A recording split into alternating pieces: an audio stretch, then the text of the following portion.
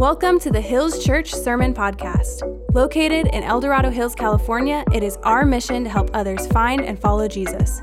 We hope this message inspires, encourages, and uplifts you today. So we are diving back today into the book of Ephesians. And if you've been around at all, we've been in the book of Ephesians for a minute. Come on, somebody. And I like to say, and I said this in the first service as well, the Bible is far deeper. If you're new to Christianity, if you're new to your faith in Christ, this is what you're going to discover. The Bible is far deeper than it is long. And friends, it's a long book, right? A couple, over 1,000 pages easy, depending on which version or how many words per page you got.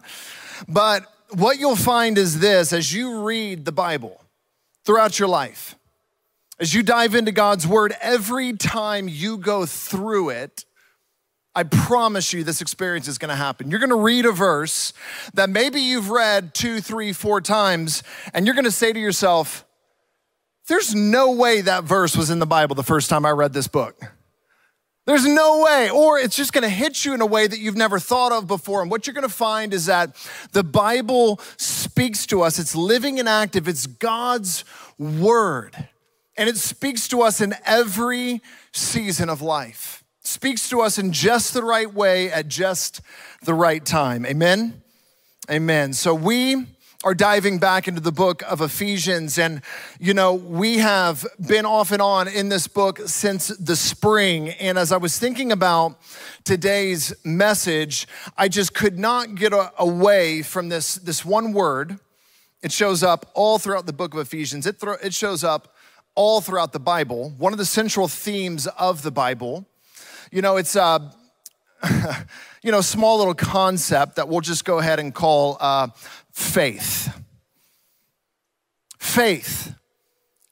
And so today we're gonna talk about faith from not just the book of Ephesians, but specifically from several other passages in the New Testament. Because if you step back and you think about the Christian religion, which is more frequently referred to as the Christian faith, faith is actually what sets Christianity apart from every other worldview and from every other world religion. Faith is what makes Christianity Christianity. And so we'll start by way of just a simple definition, okay? And you can look this up in Webster's dictionary. Here's what faith means, and I think this actually works pretty well. Faith is complete trust or confidence. Complete trust or confidence in someone or something. And we know this as humans. The human heart is wired for faith. We're all gonna put our faith in someone or something. We're all gonna put our faith in someone or something. And Paul talks about faith very specifically in the book of Ephesians. He says it like this earlier on in the book, and we've already been through this verse, but I wanna hit it again. It's so important. He says, by grace you have been saved through faith. By grace you have been saved through faith, and this is not your own doing, it's a gift of God. And so the gift of salvation, and I love this Greek word saved, salvation. In Greek, it's pronounced sozo. Sozo, and it doesn't just mean to save someone from peril, to save someone from certain death. It also means total and complete healing. And friends, when you put your faith in Jesus, what Paul is saying here, what Paul is arguing here in the sense of defending, not trying to start an argument, but defending here is the fact that faith is the beginning of your healing as a human soul, as a person. Total and complete healing. So faith is a doorway into salvation. Faith is where you receive the grace of God. It's by which you receive the grace of God, and it's a gift from God. Paul goes on later in Ephesians to describe faith in this way with the armor of God, and I love this. It says, in all circumstances, take up the shield of faith. Take up the shield of faith. And I love it because the shield that Paul would have been referring to in that era of history was not, wasn't like a wimpy little round wooden shield, not like one of those.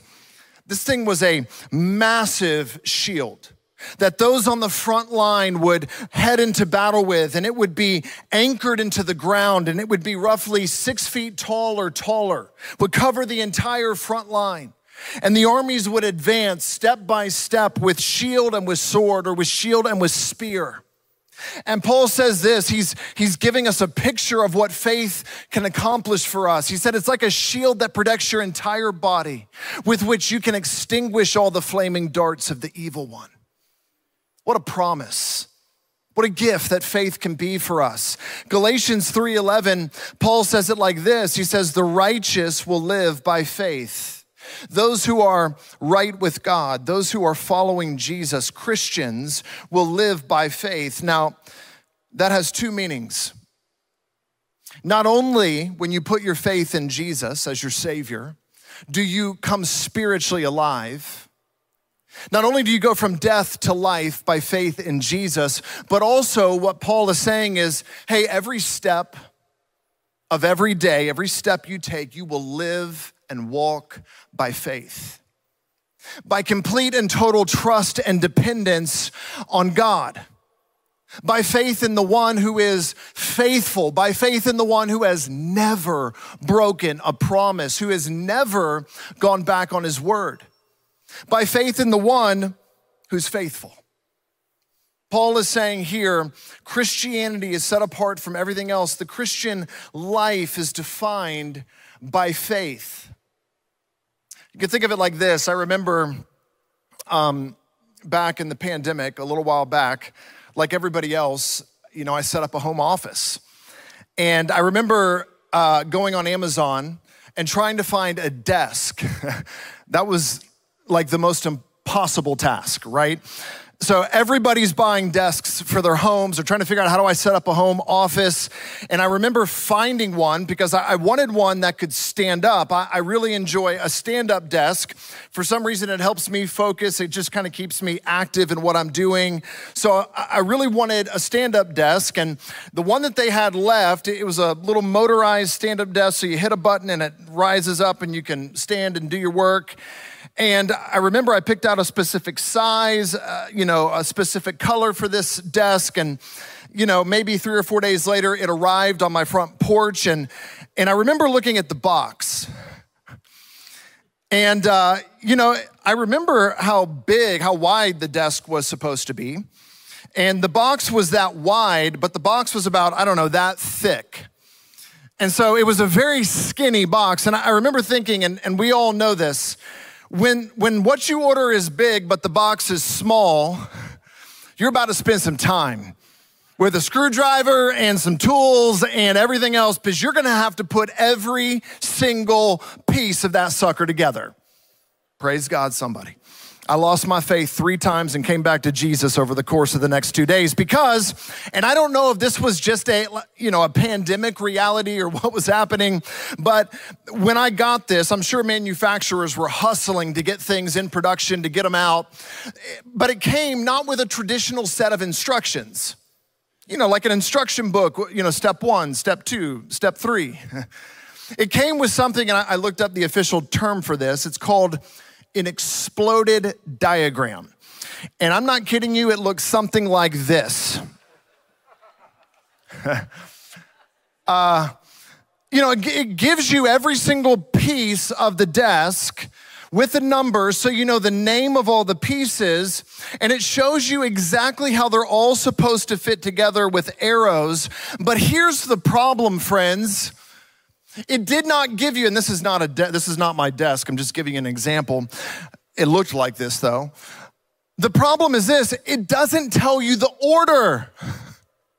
And so I'll never forget, I get into this thing and I'm trying to look so closely at which screws to use for the top and the shelves and the desk drawers. And I remember finishing the entire top section of the desk, which, was a rectangular, but it was enclosed and it had drawers.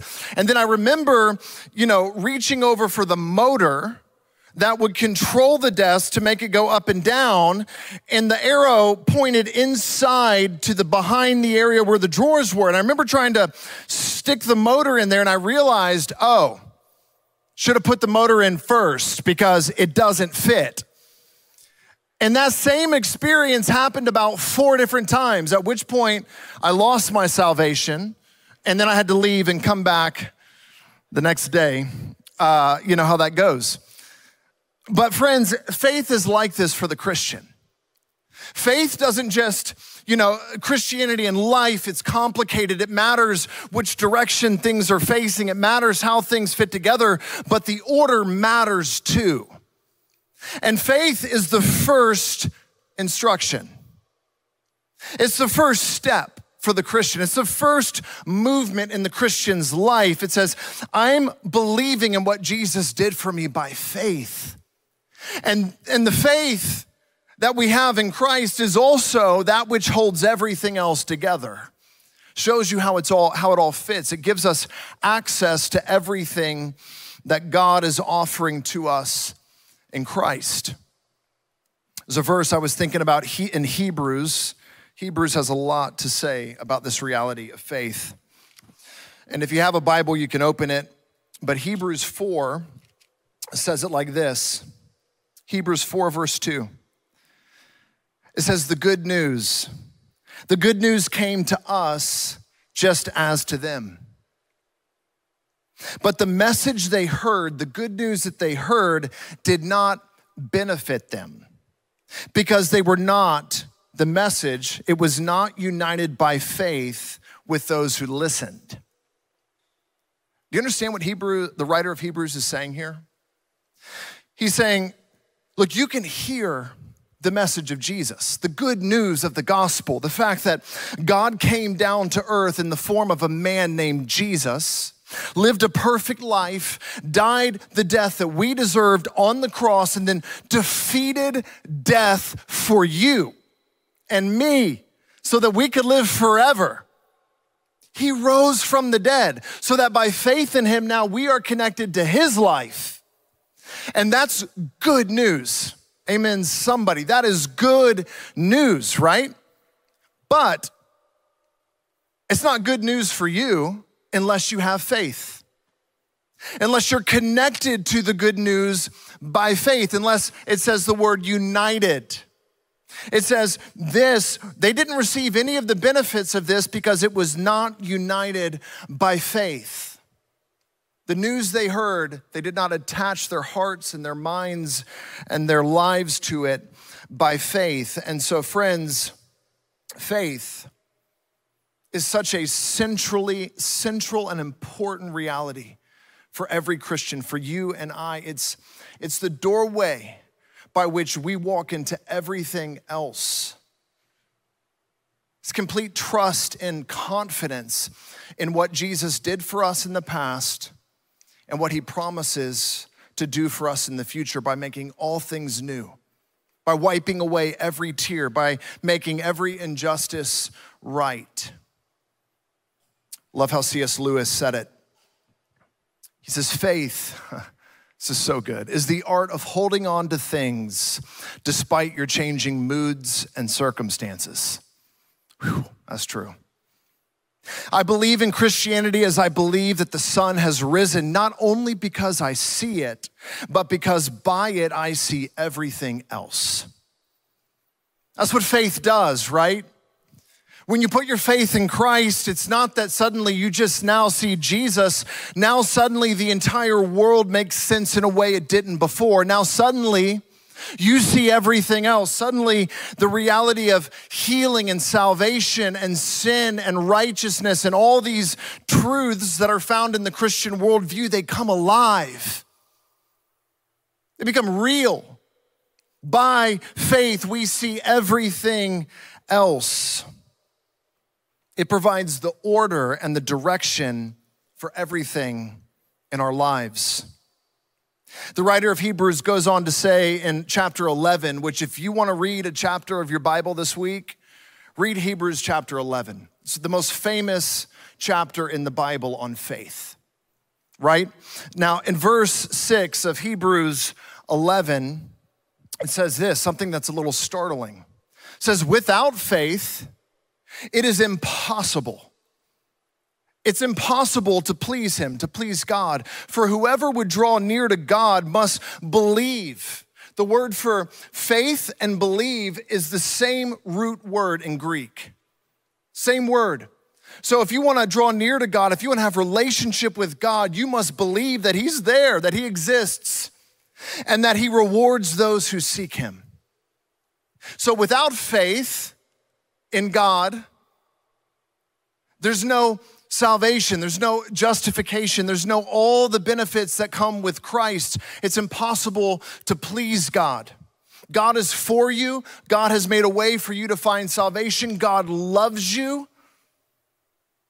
No strings attached, but the way that you step into the benefit of everything that God offers is through the doorway of faith. Now, this is amazing because Jesus, earlier in the New Testament in Matthew, he says the exact opposite, not in contradictory form, but he says, check this out, all right? He says, truly I say to you, if you have faith like a grain of mustard seed, you will say to this mountain, move from here to there, and it will move, and nothing will be impossible for you.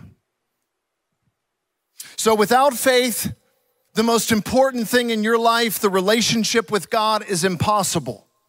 Connecting your life to the giver of life, the source of life, the one who made you and sustains you, the one who gave you the breath that you just took, the one who is holding all things together, the author of this world. Without faith, there is no relationship with him. Everything is impossible. But with faith, by faith, nothing will be impossible for you. You have access to God and everything, every benefit that he has promised. And friends, nothing is impossible for you. It's amazing. In Ephesians 4:13, Paul actually refers to Christianity, not as a religion, but as the faith. Here's what he says. He's talking about all of us growing into maturity, growing up into who we're called to be in Christ. And he says, we need to keep growing until we all arrive at the unity of the faith. This way of life that we're living, he refers to it as the faith. Friends, as I mentioned, Christianity is set apart from every world religion by this central concept of faith. I looked up, you can Google this. I thought, man, I'm gonna look up the 5 primary world religions right now: Christianity, Islam, Judaism, Buddhism, and Hinduism. And I wanted to know what's the simplest Google answer for the core beliefs. I've had an opportunity to study most of these religions back in seminary, but I thought, man, how does Google, how does the encyclopedia or whatever describe these religions? For Islam, it says this. It says right off the bat, the religious obligations of all Muslims are summed up in 5 pillars, right? It says the first one includes belief in God. So there is faith at one level among Muslims in Islam. It says the first pillar is belief in God and his prophet. And here's what it connects though. This is immediately after. It says, and obligations of prayer, charity, pilgrimage, and fasting. None of those things are bad. Prayer, we're called to pray. Charity, generosity, kindness, pilgrimage, for them it's heading to Mecca. And fasting, self-denial. It says the fundamental concept of Islam is Sharia law, which embraces the total way of commands from God, the total way of life commanded by God.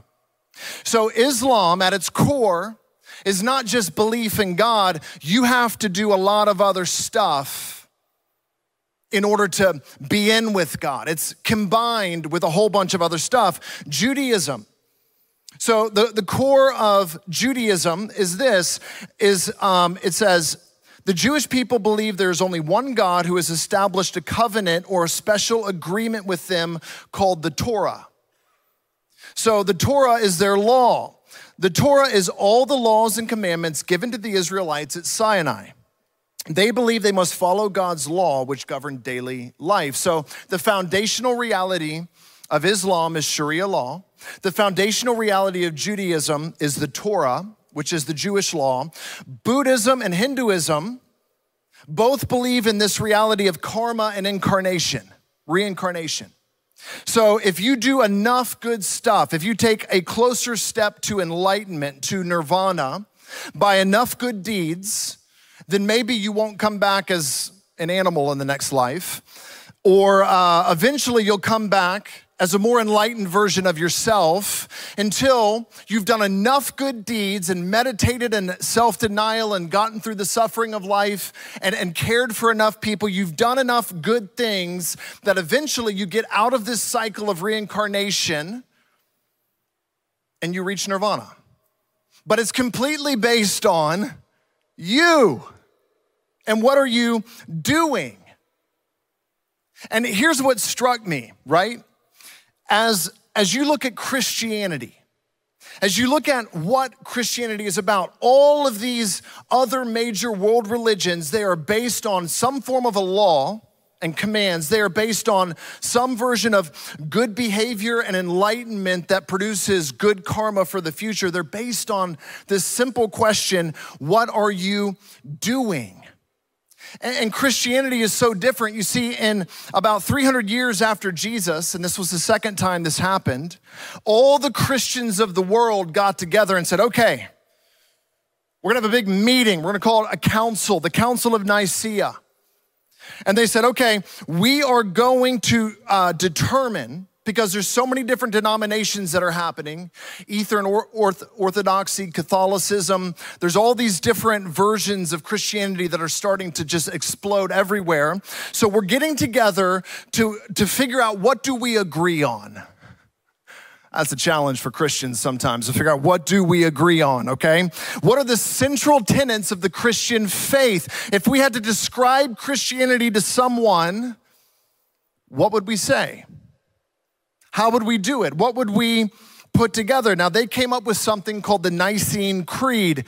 Did anybody grow up Catholic? Okay, I'm about to read this for y'all. Y'all could probably recite it in your sleep right now, I promise you. I grew up Episcopalian, and so we said this every Sunday. And it still holds as one of the foundational clarifying documents of the Christian faith. This is what Christians are about. Now, I want you to see this. This is amazing. This is what they came up with just a few hundred years after Christ. Opening line, we believe, right? We have faith in one God, the Father, the Almighty, the maker of heaven and earth, of all that is seen and unseen. I know some of you are like repeating this under your breath. It's taking you back to your childhood. We believe in one Lord Jesus Christ, the only Son of God, eternally begotten of the Father, God from God, light from light. It goes on. The next one, it says it again. We, through him, all things were made for our salvation. Next one, we'll keep going. It's long. We'll go to the next one. We believe on the third day he rose again in fulfillment of the scriptures. He ascended into heaven. We'll go to the next one. We believe in the Holy Spirit, the giver of life, who proceeds from the Father and the Son. We'll go to the next one. We believe in one holy and apostolic church, acknowledge one baptism. We'll go to the next one. Amen. That was the last one. It's been a while since I was in Episcopal church. It says amen at the end. But you can't miss it. You notice how every section starts? Faith. We believe. You see, the amazing thing, and this is what struck me, every major religion on earth has one foundation: doing. What are you doing? Have you done enough, right? It's all about doing. It's about law. It's about obeying. It's about all of that. That's the foundation of religion. The foundation of faith is done. It's done. And this is what it's getting at, right? Religion says, what are you doing? Are you doing enough? But faith asks the question, will you believe what Jesus has done for you? For you. And friends, that will actually produce a lot of doing. Christians have done amazing things. They've changed the world. They've started hospitals and schools and orphanages. They've made music and art and poetry. Christianity has literally shaped history, human civilization. Christians are all about doing, but it starts with what Jesus has done. And we stand under the waterfall of God's grace and mercy and love, knowing I can't ever climb my way back into God's favor. I was dead. I was separated. I had no shot. Doesn't matter how much I'm doing, it's not enough. What I have to accept and realize is the beginning of everything else is, will I believe? Will I have faith in what God has done for me? Every other religion says, work a little harder. Maybe some good things will happen to you in the next life. God says, through his son Jesus in Christianity, I love you too much, and I know you can't work hard enough. The gap's too wide. It's too far. I just need you to believe in what I've done for you. Just need you to believe in what I've done for you. And faith, when you are truly connected to that, it changes everything. Changes everything about us. So faith gives us access into all the promises of God, but faith must be activated and it must be anchored. So what is faith? Well, faith, when we ask that question, a lot of times we think of it as sort of this ethereal thing that's out there somewhere or maybe inside of us, but it's not very tangible. It's not something that I can really, necessarily wrap my arms around. But we can see faith. Because true faith, even though we're not saved by doing or the good deeds or the things that Jesus has called us to do, right? We're not saved by those things, but they are actually a result of faith. And I think back to the story of Abraham. And if you have a Bible, you can turn, it'll be on the side screens, but we're gonna look at Hebrews 11, starting in verse 8. And here's what it says of Abraham, who's considered the father of our faith. And this is what it means to activate faith, right? It says, by faith, Abraham obeyed when he was called to go out to a place that he was to receive as an inheritance. And he went out not knowing where he was going. Come on, somebody. For he was looking forward to the city that has foundations, whose designer and builder is God. Let's stop right there. Faith is not waiting and saying, Lord, if you just give me a little more faith, I'll take that step. Faith is actually found, it's activated as you begin to step. You actually have to step before you know sometimes. That's how all of us started in our Christian faith. There's so many questions, there's so many things that, Lord, at some level, this is founded on truth. I can give reasonable explanations and answers to defend my faith. But in the beginning, I'm just glad, I'm just receiving grace. And then following Jesus is an act of faith. It's taking a step. It's not like Google Maps. Gotta love some Google Maps. I'd be lost all the time without some Google Maps. Google Maps is amazing because you actually enter in your destination, and then it shows you step by step how to get there, every turn to make. It even shows you if traffic is bad on 50, so you should take a different route. It shows you everything. But faith isn't like that. It doesn't necessarily show you the destination. It just says, hey, please take the next step. I need you to activate the faith. I need you to trust me, have complete confidence in who I am, what I've done for you. Verse 17 of this story about Abraham, maybe you've heard this story from the Old Testament. It refers back to probably one of the hardest stories. If you're new to Christianity or you're new to the Bible and you start in Genesis and you start reading, you're gonna have some questions, okay? Just tell you that right up front. But when you get to chapter 22, God has called this man Abraham. He says, I want you to go to a place that I will show you. Just start walking, Abraham. Just start walking. I'm gonna show you where you're gonna go and everywhere to turn along the way. Abraham's like, okay, I'm going. But along the way, he says, Abraham, your descendants, Abraham, are gonna be more than the sands of the sea. And he said, through you, Abraham, I'm gonna bless the entire world. You're gonna have a son, and he's gonna be the heir of the promise. And that promise that I made to Eve in the Garden of Eden, the moment they turned their back on me, the moment Adam and Eve ate the forbidden fruit, the moment they began to die, the moment death came on the scene, Abraham, I made a promise that I was gonna crush the head of the serpent, and that through the seed of the woman, that all the nations would be blessed. I would bring salvation. I would bring humanity back to Eden, back to life. And Abraham, you're the next link in this chain of promise, and I'm a promise-keeping God, so you're gonna have a son, Abraham. Even in your old age, at age 99, you're gonna have a son, and Sarah, your wife, is gonna conceive, and you're gonna call him Isaac.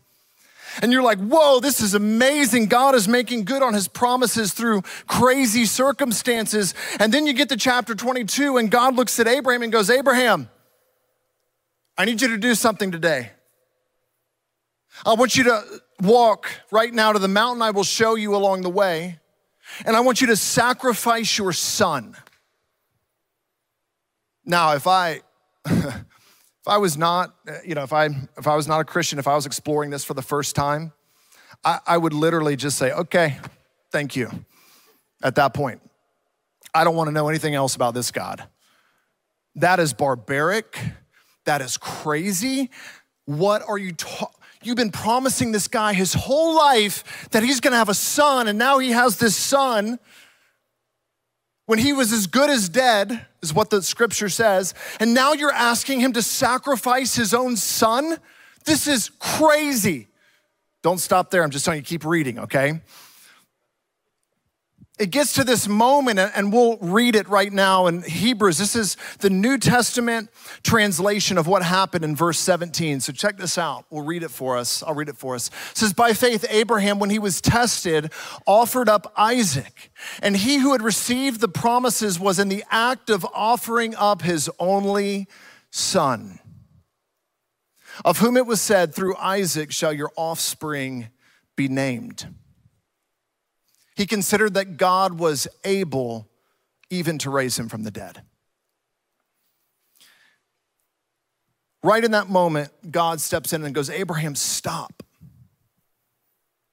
Stop, Abraham, don't do it. Abraham, at the end of the day, I would never have you kill your own son. Abraham, this entire situation isn't even really about you or Isaac. It's a picture of something I'm gonna do for the world one day. Abraham, this is gonna be recorded in my words to humanity, because one day I'm gonna offer my only son that I love, who's actually me, because in that moment, right before Abraham went through, God said, stop, Abraham. And Abraham looked up and he saw a ram caught in the thicket. And he went and got the ram. He took his son. He unbound his son. Imagine that moment. He put the ram on the altar, and he sacrificed the ram, and he said, I will call the name of this place, the Lord will provide. The Lord will provide. And God, thousands of years later through Jesus Christ, he says, I will provide. You can't do this, you can't fix this, but I can. And I'm gonna conquer death, and I'm going to myself become the sacrifice that you could never be. All of this is connecting us to a greater picture. Friends, faith must be activated knowing that the God we serve is faithful, that he never goes back on a promise, and that the end of the story is that he can raise the dead. He will make all things new. So we can have endurance to face whatever pain we're going through in this life, no matter how deep or how hard. I want to close with this. The keys can come out for this moment. Friends, faith must be activated. It begins by taking that step of obedience, of following Jesus, of trusting him along the way, but it has to be anchored as well. I was reading this story from Luke chapter 8, and I've preached on this before. I've probably read this story, I don't know how many times. I think I actually wrote a paper on it in seminary, and I actually completely disagree with my paper now. Completely. I think whatever I wrote in seminary, I'm gonna hit delete on that one if it's still on my computer. Because as I was reading it this week, it's a story that many of us are familiar with, and there are different storm stories like this in the New Testament, and several of them are slightly different, but this one in Luke goes like this. It says, one day Jesus said to his disciples, starting in verse 22 of Luke chapter 8, hey, he said, let's go over to the other side of the lake. So they got into a boat and set out. As they sailed, he fell asleep, and a squall, a storm, a wind came down on the lake so that the boat was being filled with water. Waves were crashing over the side, and they were in great danger. The disciples went and woke him, saying, Master, Master, we're going to drown. We're going to drown. He got up and rebuked the wind and the raging waters. The storm subsided and was calm. Then he looked at them and he said, where is your faith? He asked his disciples, where is your faith? He doesn't ask them, you don't have any faith. He doesn't say, you've got no faith right now. He accuses them of that elsewhere. But in this moment, he just goes, where's your faith? You've got it. You've just put it in the wrong thing. You've placed your faith in that storm. But here's what's crazy. He asked his disciples, where is your faith? In a sense, you've got to pull it out. You've got to activate it. You've got to put it, you've got to anchor it in the right thing, not in the storm. And after he rebuked the wind and the waters and everything was calm, it says this, in fear and amazement, they asked one another, who is this?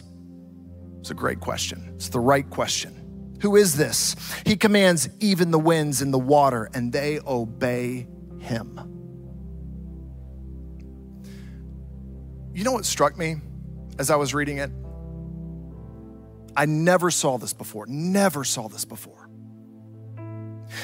You see, I thought when the wind and the waves came upon the boat, I thought the disciples went to wake up Jesus so that he would stop the storm and save them, right? I mean, isn't that how we read it most of the time? We read it as though, okay, we got to wake this guy up because he can stop the storm and we'll be okay. But when he wakes up and he stops the storm, what does it say? It says, in fear and amazement, they said, who is this? Here's what this means. They were not expecting him to do that. That blew their minds. They were afraid of him suddenly. You see, the disciples weren't waking up Jesus. Don't miss this, friends. They weren't waking up Jesus so that Jesus could stop the storm and save them. They were waking up Jesus to save Jesus. Friends, he had just been feeding thousands of people, doing miracles, teaching for days on end. He got to the boat, and I imagine he was exhausted, physically worn out, depleted, so much so that he immediately fell asleep in a boat. And even when the storm came and waves were crashing over the side, he had completely spent all of his energy, and the disciples rushed to him and said, hey, Jesus, time to wake up. We got to swim for it. We're about to drown. Master, we're all drowning here. I know you're exhausted. We've tried to manage this, but here, hop on Peter's back, or we're going to get you to the shore. We're going to make sure you're okay, Jesus. I never saw that before. They were trying to save Jesus, and Jesus wakes up. He goes, where's your faith? You've anchored it in the wrong thing. You don't even know who I am. And he goes, storm, wind, waves, be still. Jesus goes, look, this whole thing is not about you saving me. It's about me saving you. And they looked at Jesus in fear and amazement as the entire Sea of Galilee settled. And they said, who is this? We've seen him do some amazing stuff.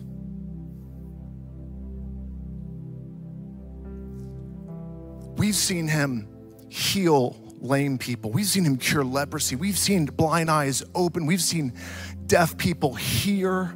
We've seen him heal every manner of things, cast out demons. But he just commanded the wind and the waves. We were not expecting that. We were here trying to save him. And he goes, actually, I've come to save you. He goes, where is your faith? Friends, faith has to be anchored in the right thing. It has to be activated. We have to walk by faith. We have to live by faith. But Christian faith is very specific. It's faith in Jesus. It's answering the question, who is this? By saying, you are God. You are the Savior. You're my only hope. I can't stop this storm. You can. And friends, when we begin to anchor ourselves to the identity of Christ, have complete trust and confidence in who he is, let me tell you right now, no matter what you're facing, no matter what you're walking through, no matter where you're at this moment in life, if your faith is anchored in Christ, it's all gonna be okay. Because even if it's not okay right now, what we believe is that this life is not the end of the story. It's just the beginning. C.S. Lewis says this whole life is just the first chapter, and it's a tragic one. It's hard. There's a lot of suffering. But he goes, the next chapter and the next page and the rest of this story, for those that have faith in Christ, this is just the beginning, but everything to come next, the healing, the restoration of all things that we know is coming because God has never broken a promise and Jesus Christ rose from the dead and defeated death. So even the greatest pain that we experience on this life is not the end of the story. Our faith is anchored to the one who's gonna make it all right in the end. So you can make it through. And if we really believe that, it changes everything about the experience of what we're facing now. So friends, faith gives us access to all the benefits of salvation. Faith heals us. Faith has to be activated. We have to walk and step and trust the promises of God. And faith has to be anchored in Christ no matter what storm you're walking through. Thank you for listening to the Hills Church Sermon Podcast. Don't forget to subscribe, and if you haven't already, give us a rating so we know how this has impacted your journey with God. To learn more about us, visit our website at hills.church. We'll see you next time.